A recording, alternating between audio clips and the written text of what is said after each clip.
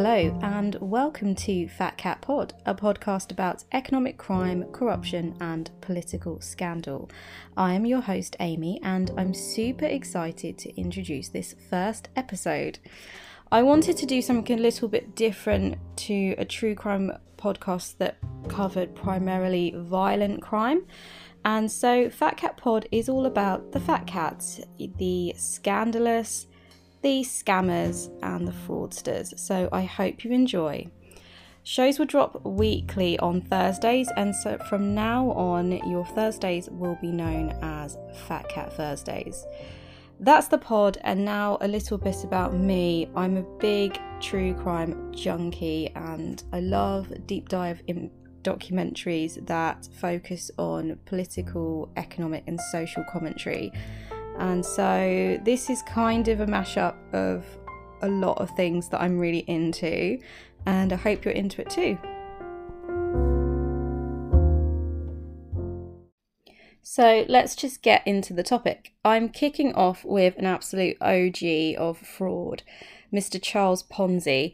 So if you've ever wondered why a Ponzi scheme is called a Ponzi scheme, it's because of this guy. I have to say I didn't actually know much about Charles Ponzi before researching for this show. I knew of the name and I know what a Ponzi scheme is. So the whole story is completely new to me and I wasn't familiar with what actually went down.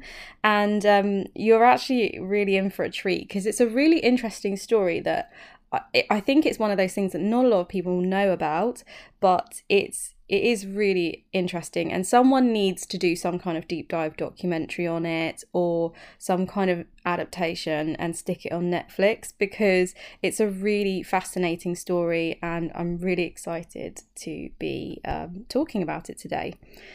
So before I go into what exactly happened in the case of Charles Ponzi, I will just quickly go over what a Ponzi scheme is.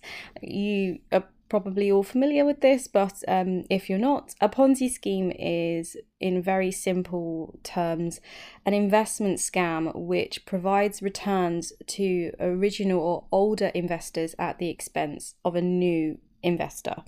So a very straightforward example of this is, say I tell you all about a get rich quick scheme where everyone listening to this podcast invests £10, let's say, and I say to you, right, I promise that I will double your money in 30 days. I then use the money from the newer listeners to provide returns to the day one ride or die listeners. And eventually, it's completely impossible for me to have an unlimited number of listeners. The bottom completely falls out. And the bottom just falls out because I can't double everyone's money, despite the fact that I've promised to do that for everyone. So usually the newer listeners, and let's face it, that's nearly always the majority of listeners or investors, will lose their money. So that's a Ponzi scheme. There's no product or any real investment activity taking place to generate any profit, and the risk to people's money who invest in these kind of schemes is usually described as very little or none at all. And Ponzi schemes essentially will always rely on attracting new investors in order to keep on going.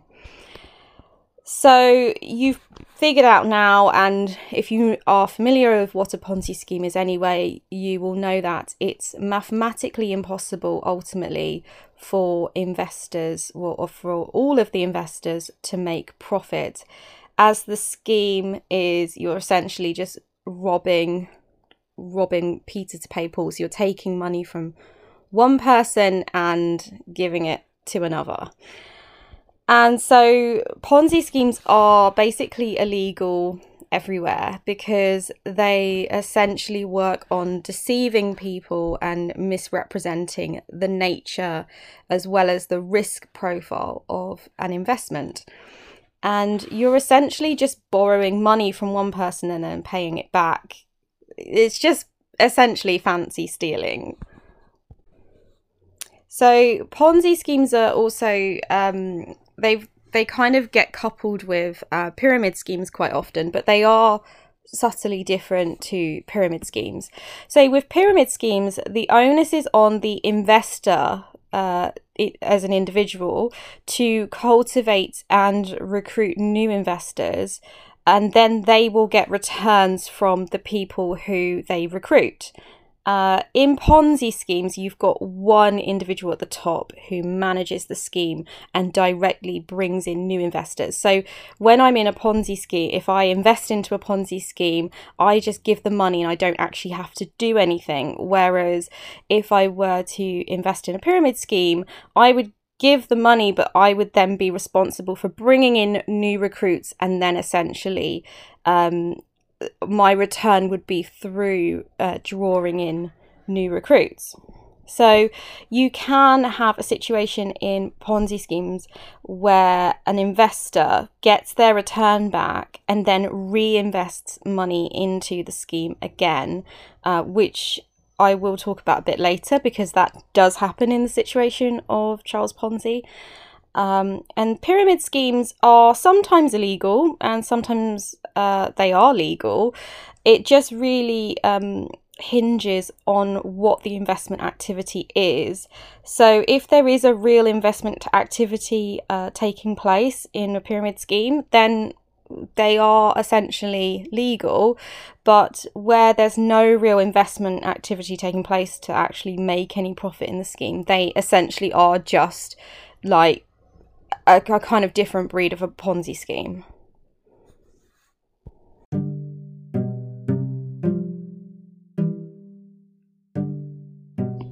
So you know what a Ponzi scheme is now. I'll get into what happens with Charles Ponzi. So Charles Ponzi was born Carlo Ponzi in 1882 in Lugo, Italy. And Ponzi comes from quite a well-to-do family, but they've fallen on hard times through generations of financial mismanagement. So at the time Ponzi grows up, his family, although at one point were very wealthy generations back, they actually had very little money. Charles goes to university in Rome. University in the 19th century was only available for the most socially privileged in society, which meant that when Ponzi went to university, most of his peers had come from families of wealth and families that had more wealth than his. And Charles falls into a crowd at university that party their way through uni, basically, and they've got lots of money and lots of social capital behind them, so they don't really have to work very hard for anything. And 4 years later, Ponzi comes out of university having spent all of his money and having obtained no degree. And so, coupled with this late 19th century boom in education, I guess, there's also a late 19th century boom of immigration from Italy to America. There's lots of young men taking their chance on a boat to the US to start new lives, or sometimes they go out there and work for a few years and return back having made a fortune. And Ponzi was encouraged by his family to do the same and emigrate to the US to essentially try and restore the family wealth and the family honour, I guess, that had earlier been lost. So Ponzi boards the SS Vancouver and arrives in Boston in November 1903. Allegedly, he only has $2.50 in his pocket, and I'm not sure if this is one of those stories that become parts of the story, at least, that become legend, where it's just they made it, they had $2.50 in their pocket. Who knows? And then along with that, the story goes that he actually had originally left Italy with more money, and then whilst on the boat he got into gambling and gambled most of the money away whilst on the boat and left the boat as it docks in Boston with $2.50. So, I mean, who knows whether that part of the story is true or there's a nugget of truth in there. But, it sounds essentially that he lands in America. If you're considering that this guy is going to start a new life in America, he lands up in America with very little money. If it is $2.50 for 1903 standards, yeah, it's more than what we know to be $2.50 now.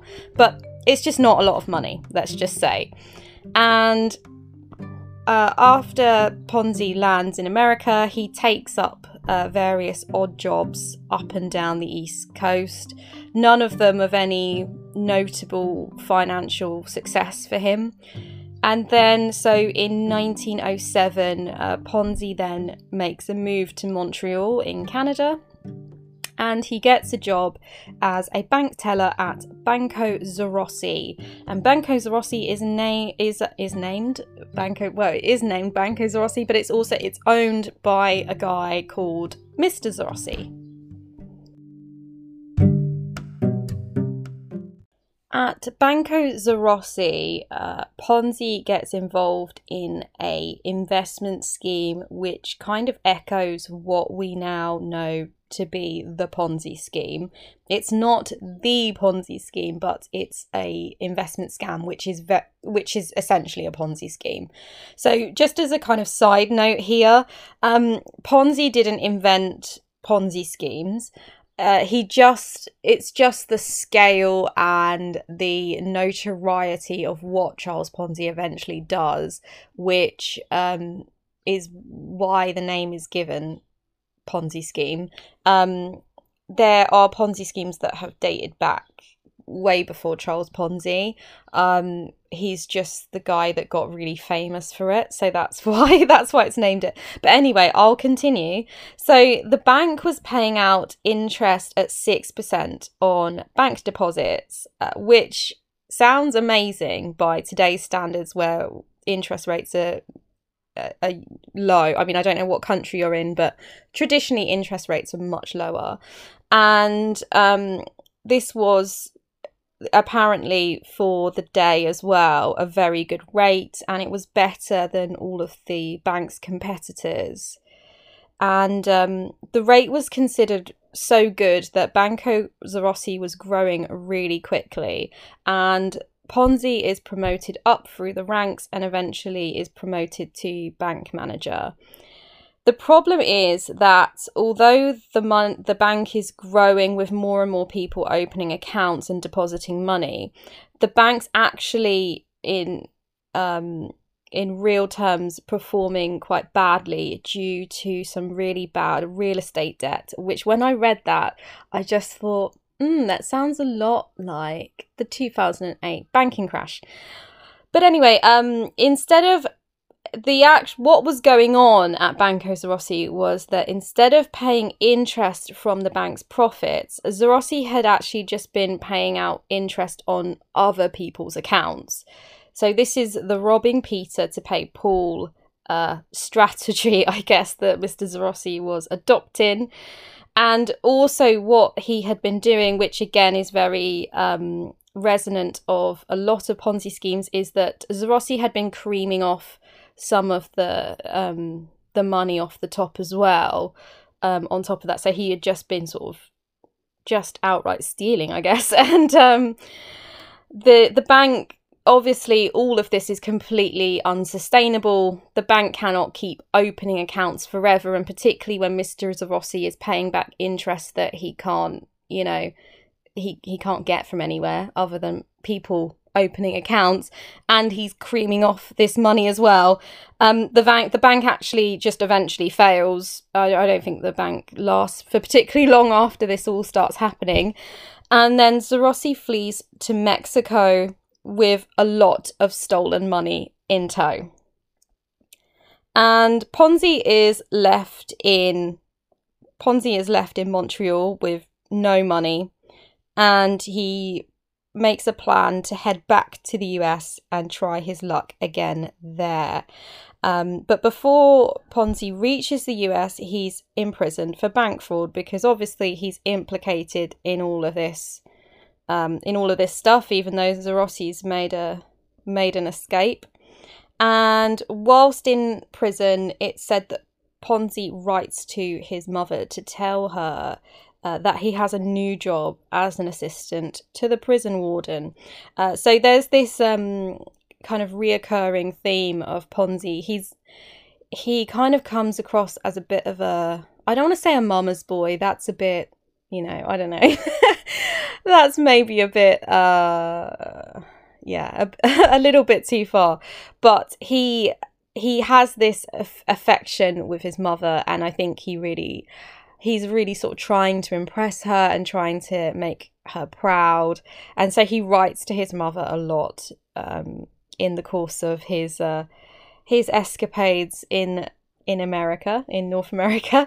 So I'm guessing that telling the whole story about being the assistant to the prison warden was so she could write to him in prison and not think that he was an inmate. So so that kind of sums up what Ponzi's doing. And then when he's released from prison, so he's released in prison in 1911, and he moves back to America, the States, the US, and he gets married to a stenographer. And I think stenographers are people who... Are they the people who draw pictures of people in court? I should really know that. But I think that's what they are. And there wasn't court TV in America back in the day. So he marries a stenographer named Rose, and by 1919, Ponzi begins what we now know to be the Ponzi scheme. And so Ponzi sets up an office in Boston, and his original business was he would come up with business ideas and he would pitch them to companies in Europe. That doesn't bring him any financial success, but the story goes that through corresponding with one of these contacts in Europe, he receives a letter from a company in Spain, and within the correspondence there is an international reply coupon. So I'll stop here and explain what is an international reply coupon. Well, an international reply coupon was the early 20th century's answer to prepaid postage. So you could send correspondence and the sender could enclose a reply coupon which would be purchased from the country that the letter was sent, and then the recipient could reply with the cost of the postage of reply covered by that coupon.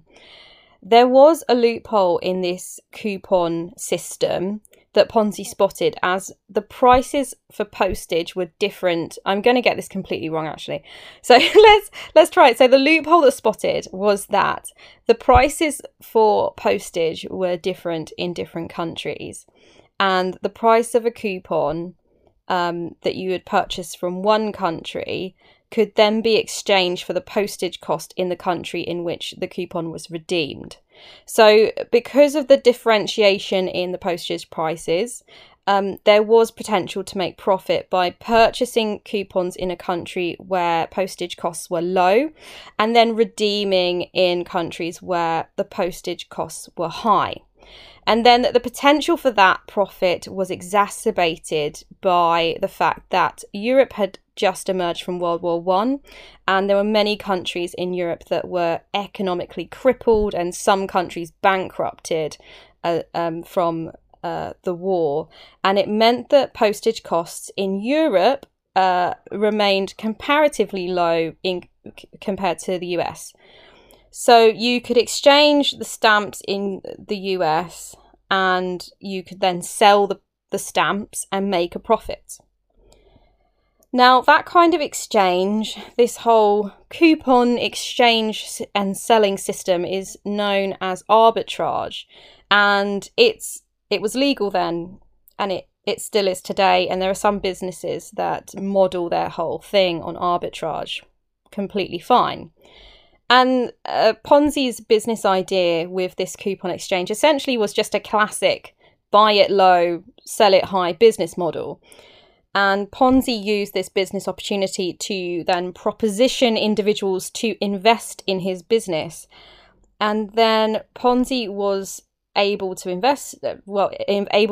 persuade people to invest, claiming that he would double their money within 90 days or provide a 50% return within 45 days. To begin with, Ponzi was paying back the initial investors as he had promised. However, some investors were reinvesting their money, seeing others investing and feeling that they were losing out in the potential to continue profiting from the business opportunity. And then word of mouth was also helping Ponzi bring in new investors. So with all of this, he soon expanded his business to fancier offices, and in January 1920 he set up a company called it was called the Securities Exchange Company, and a frenzy essentially starts to ensue, and Ponzi's bringing in it just scales up just in a really, really quick time, and Ponzi is bringing in $1 million in $1 million a month by March 1920.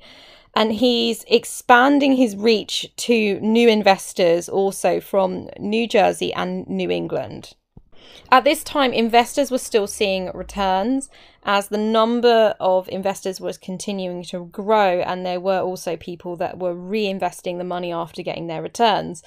And then by June 1920, $2.5 million had been invested into the scheme, and investment continued to grow so much so that by the end of July, $1 million a day was being invested.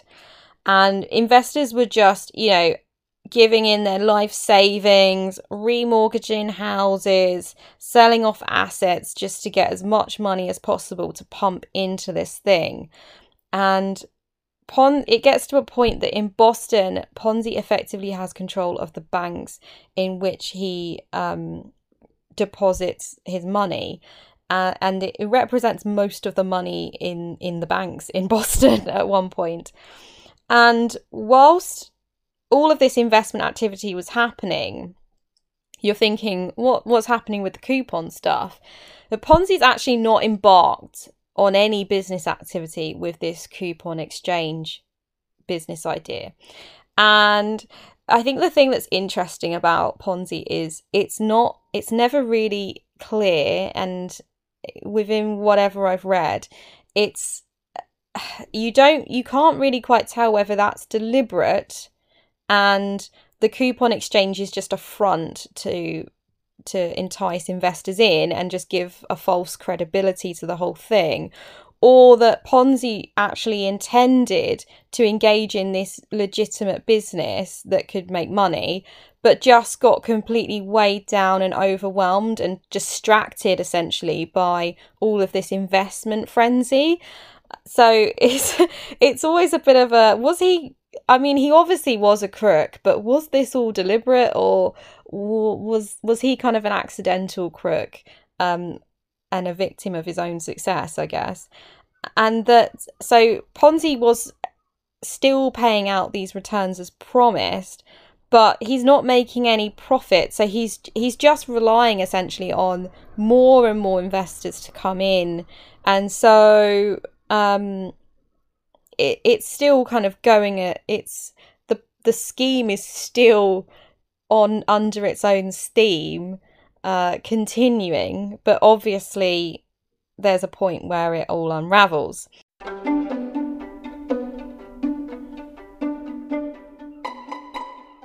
Now we've established that it's mathematically impossible for the scheme to continue forever and for everyone to make money, you're probably wondering, when does the bottom fall out? Well, whilst many were falling over one another to invest in Ponzi's scheme, there were some people who were also suspicious. So despite the financial opportunities in the US, which enabled a lot of European migrants to become really, really rich really quickly, it was still seen as really unusual how Ponzi seemingly made it from being completely penniless to a millionaire in a really short period of time. So we're talking a matter of months rather than years. And Ponzi lived a really overtly lavish lifestyle, and he didn't hide that at all. And within months of his investment scheme starting, he was kind of a local celebrity in Boston.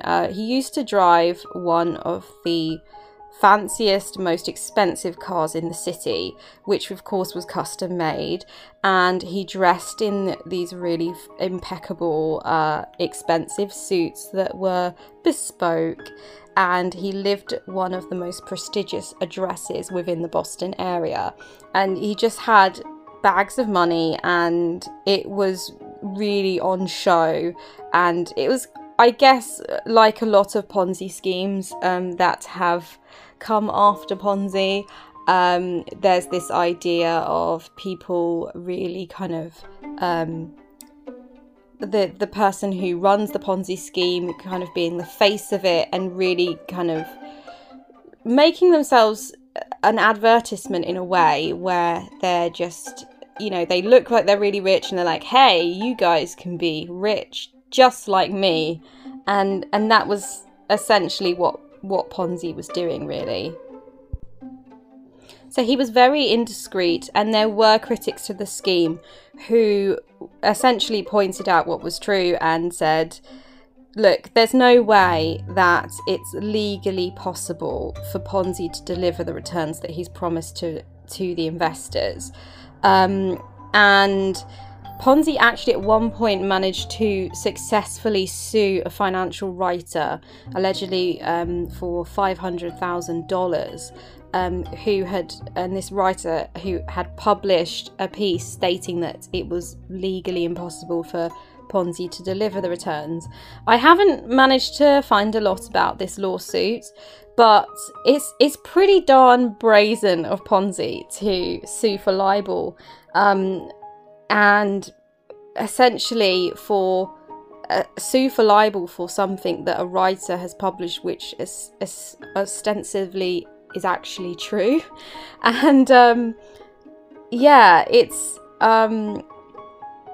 I would imagine that during the course of the trial, Ponzi would risk, you know, there being kind of auditing and delving into his business and the accounts. And it was a huge risk for him to sue for libel, which, I mean, on one hand, I guess it was a huge risk for uncovering essentially that his business was all a massive sham.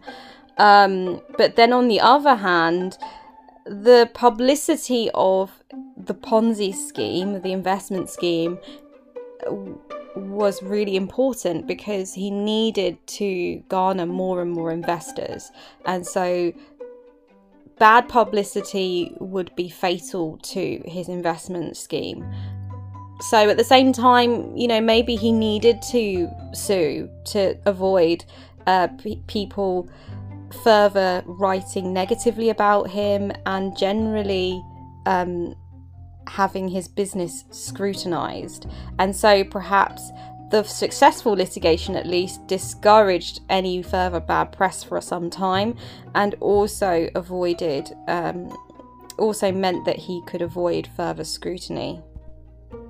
Despite the successful litigation, by the end of July 2020, by the end of July 1920, the Boston Post's acting editor was really suspicious, had grown really suspicious of Ponzi, and he had sent investigators to look into his scheme.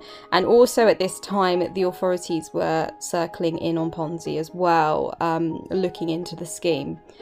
And on the same day, an unfavourable article was published on Ponzi. The state officials had also met with Ponzi, but Ponzi, in a very 1920s way, managed to divert officials away from looking into the books, which bought himself some more time. It should be noted at this point that it was said that approximately at the height of the scheme, 75% of the Boston police force were investors in Ponzi's scheme. And so it did buy Ponzi a lot of power and influence within the city. Ponzi was not discriminatory with who invested in the scheme, and so there, within Boston there and the wider surrounding areas, there were the very wealthiest people of society investing, and then alongside that you had your average Joes, your average policeman on the beat, as well as the chief of police investing. And there were lots of people reinvesting and getting returns. So Ponzi was a well-known, powerful and influential person within Boston society.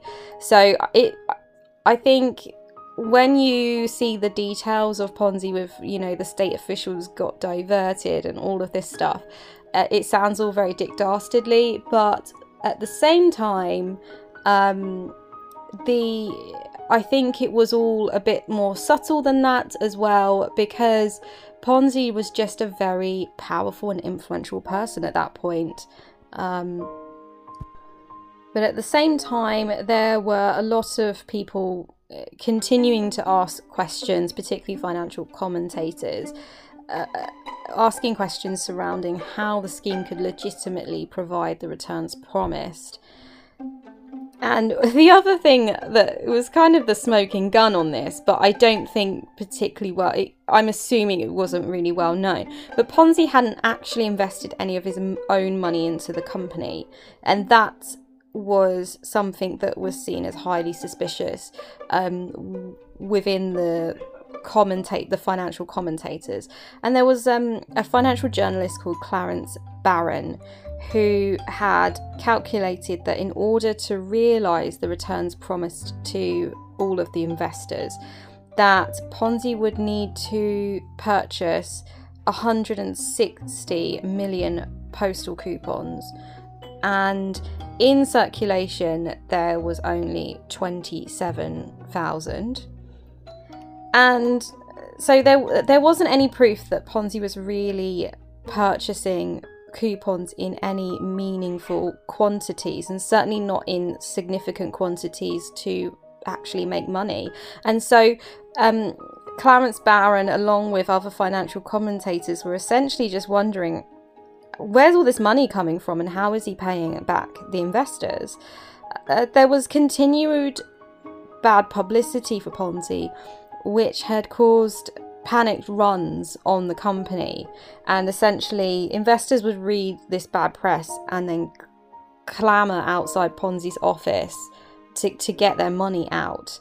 And Ponzi was still at this stage paying out money, and it was said that within 3 days $2 million had been paid out.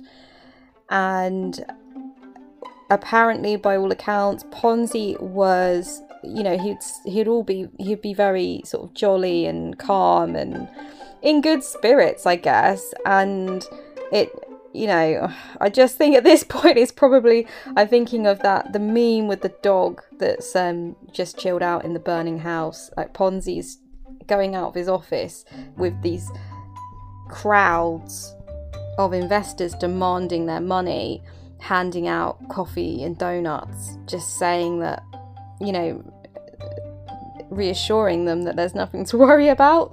But the run on his company was rousing more and more suspicion, and by this point the state attorney, so this is August 1920, the state attorney has ordered an audit to be commissioned into Ponzi's company. And it turned out that the audit was almost impossible to do, because Ponzi's accounting system was just literally like an index card of investors' names. And yeah, there was just a lack of detail and record on the whole thing, which, I mean, you know, if there weren't all the other red flags before then, a giant red flag of something being completely amiss. And by this point, Ponzi is still trying to divert attention away from this bad publicity, and he hires a publicist named William McMasters. The hiring of the publicist majorly backfires, however, for Ponzi, as essentially McMasters just doesn't, the more he gets to know Ponzi, the more he just doesn't like the guy. And McMasters also was suspicious of Ponzi, and he just didn't seem like, I mean, he was kind of, to McMasters, I think Ponzi was all show and no go. You know, he looked the part and he walked the walk, but essentially McMasters didn't really consider Ponzi as particularly competent, especially when it came to finances. And at one point, apparently, McMasters had described Ponzi as a financial idiot, which just pretty much sums it up. And, you know, there were certain things that McMasters was suspicious about. By all accounts, the furniture in Ponzi's office was rented, and Ponzi was also depositing his own money in a bank. And McMasters wondered why he wouldn't just put the money in the scheme, because, you know, in the bank compared to this scheme, the interest was pitiful. And so these kind of things made McMasters really kind of suspicious of Ponzi. And by sheer coincidence, the Boston Post was McMasters' former employer. And eventually McMasters goes to the Boston Post to talk through his suspicions. That results in more bad press, and then by the late summer, Ponzi's account was overdrawn, and because there was even more of a run of investors withdrawing, and the business was reported then as insolvent.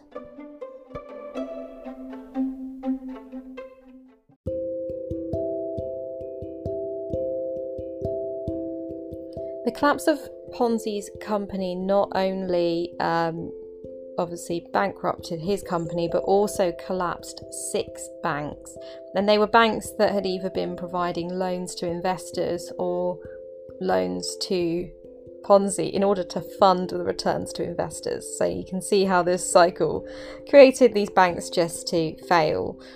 And Ponzi was charged, and the scale of this scheme was just completely sensational and unprecedented, as it had played out from start to finish over the course of just 9 months. And by the time Ponzi was arrested, he was approximately $3 million short of what was promised to investors, which in today's money is the equivalent of $40 million. Ponzi is charged and convicted, bizarrely, for postal fraud to begin with. And it was only later that he was convicted of the theft for the actual investment scam, interestingly, which resulted in 2 stints in prison. And if you're into your American criminal law, Ponzi's case is, I wouldn't say a landmark case, but it's notable because of these 2 different charges. I'm going to sort of skip over that because that's probably not that interesting to most people.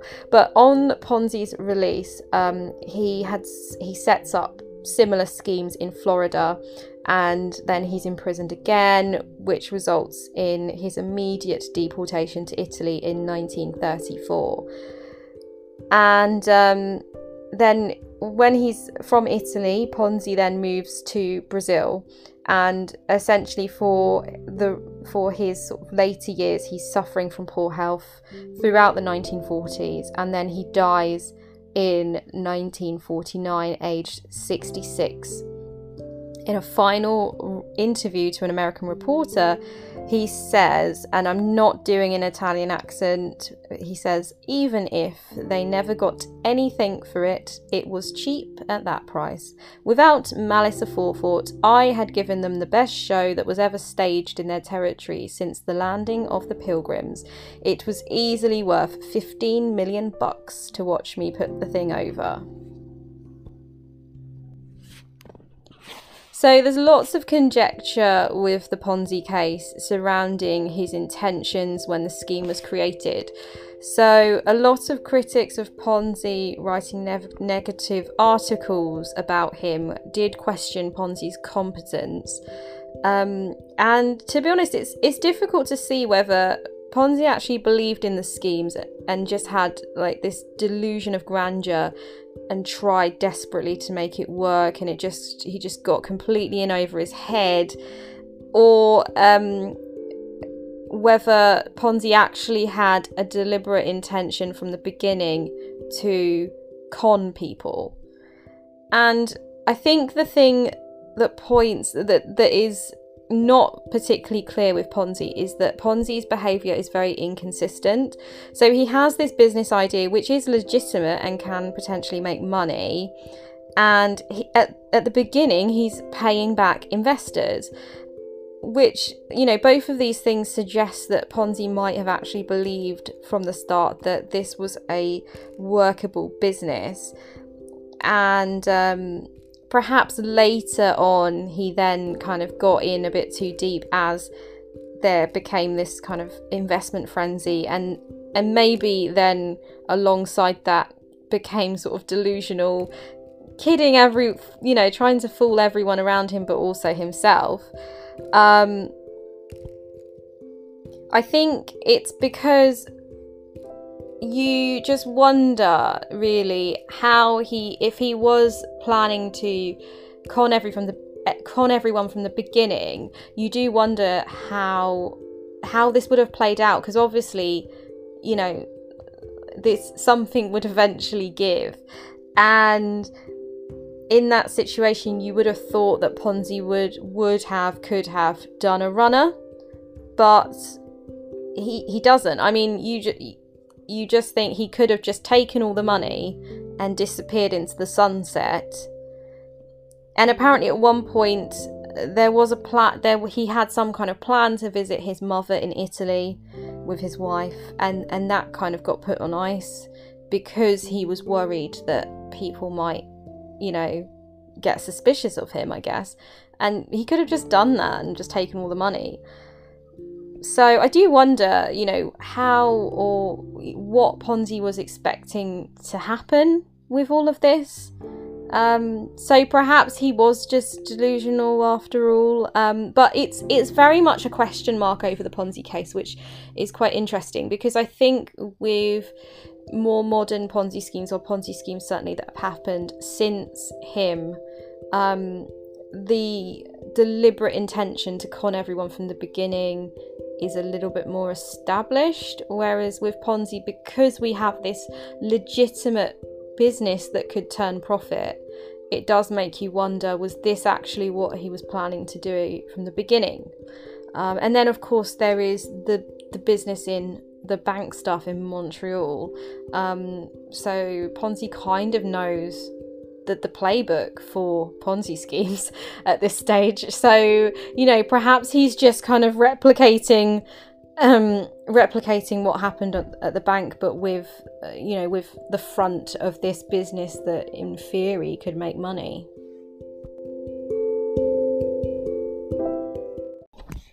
So that was the case of Charles Ponzi, and as we all know, since Charles Ponzi over the decades, there have been several Ponzi schemes running in countries all over the world, with victims coming from all sorts of different backgrounds and socio-economic groups. I just thought I would round this up, I guess, by doing a summary of common themes that we see in Ponzi schemes.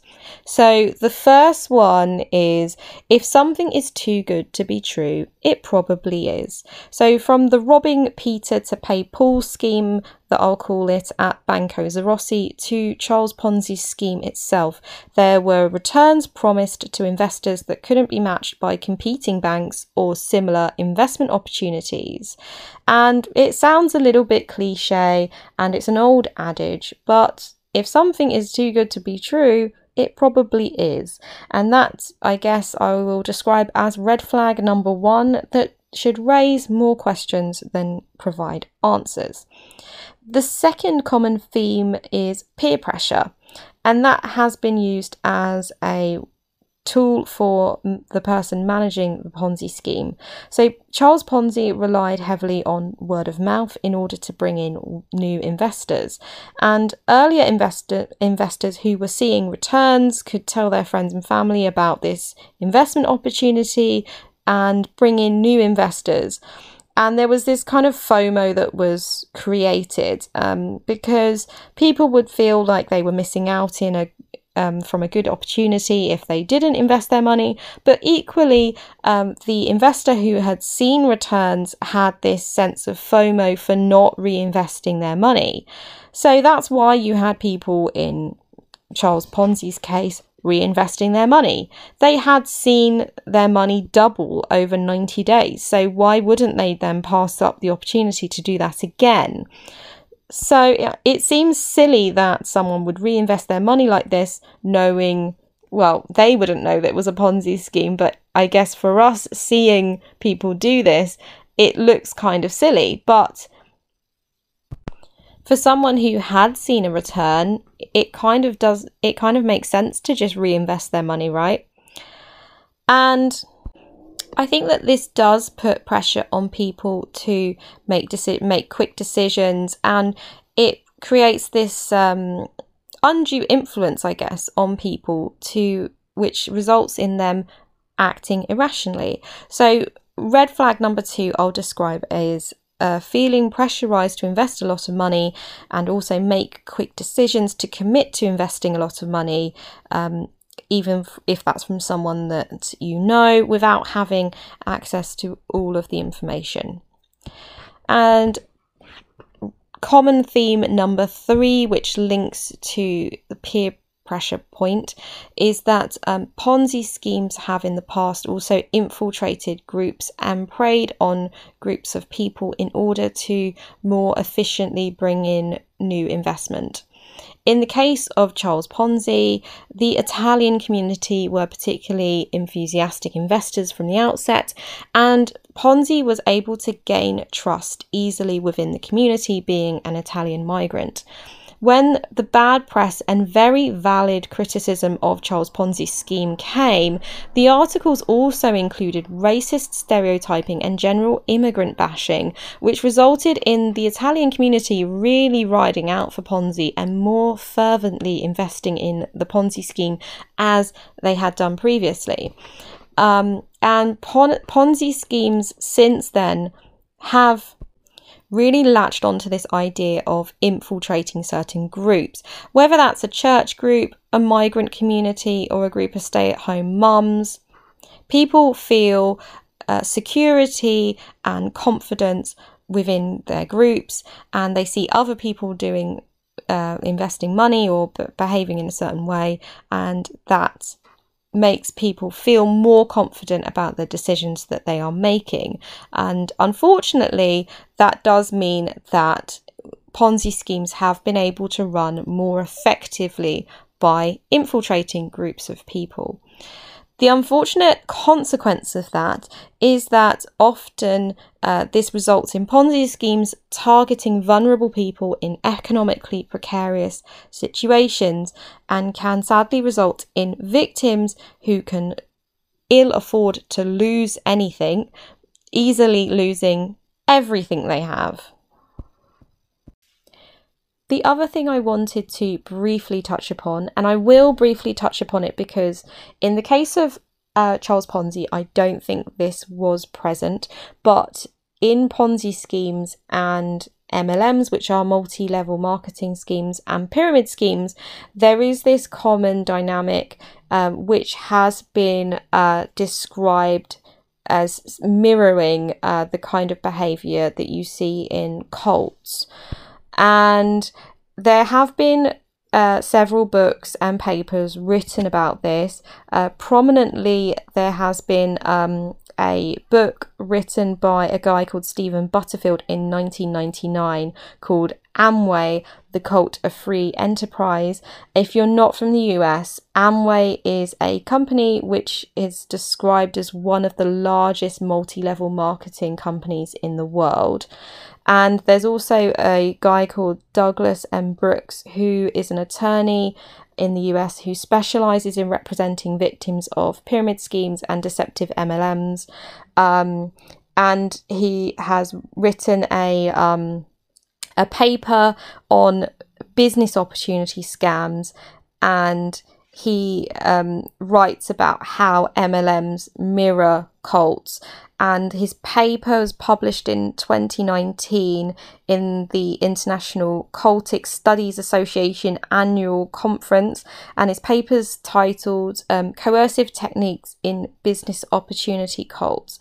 And in the paper, he's written about Butterfield's books on Amway, as well as other MLMs, and he's written about these kind of themes that you've got in MLMs of mass meetings with enthusiastic and dynamic, charismatic people at the top giving speeches, and there being this kind of focus on recruitment to this kind of the downline distributors, who are effectively the people who sign up to these things and are then trying to recruit others to join the company.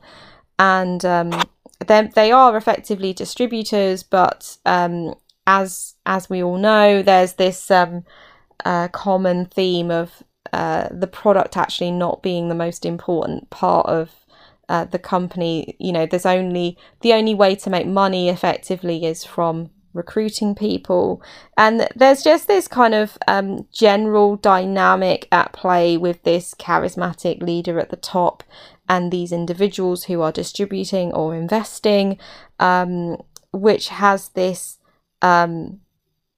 relationship between that kind of cult behavior.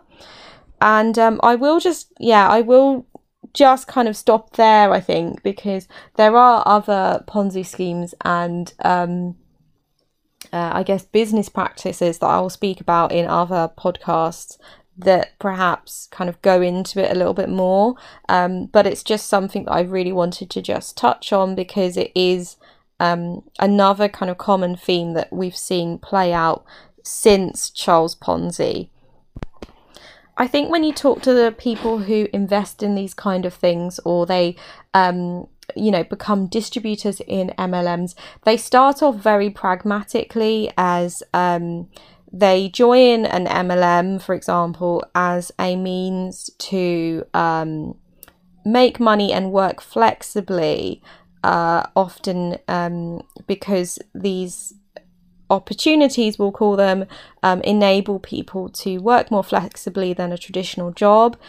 So it all seems very pragmatic to begin with, and then there's this kind of it becomes a lot more than that, and it becomes a lot about this idea of there being this family and the people around them are part of this thing, which they'll often is described as by people at the top as a type of family, and it becomes almost a kind of lifestyle, and that I think that's the dynamics at play then do kind of become something other than just an investment opportunity.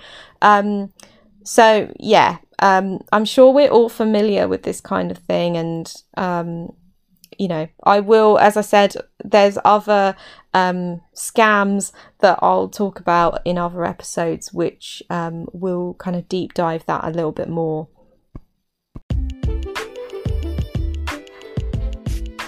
So there we have it, really. That's the Ponzi episode. I hope you enjoyed it, and I will be covering, of course, a couple of other well-known Ponzi schemes in future episodes. Bernard Madoff has, at the time of recording, not so long ago passed, and so I would really like to do an episode on Bernard Madoff, but there's also a couple of other Ponzi schemes that I have in the pipeline. So yes, this will be the first and certainly not the last time that you will hear about this kind of scam on this podcast. And so next week I'm going to be looking at a political scandal, but in the meantime, if you like this, please rate, review and follow wherever you get your podcasts from, and I'll catch you next week.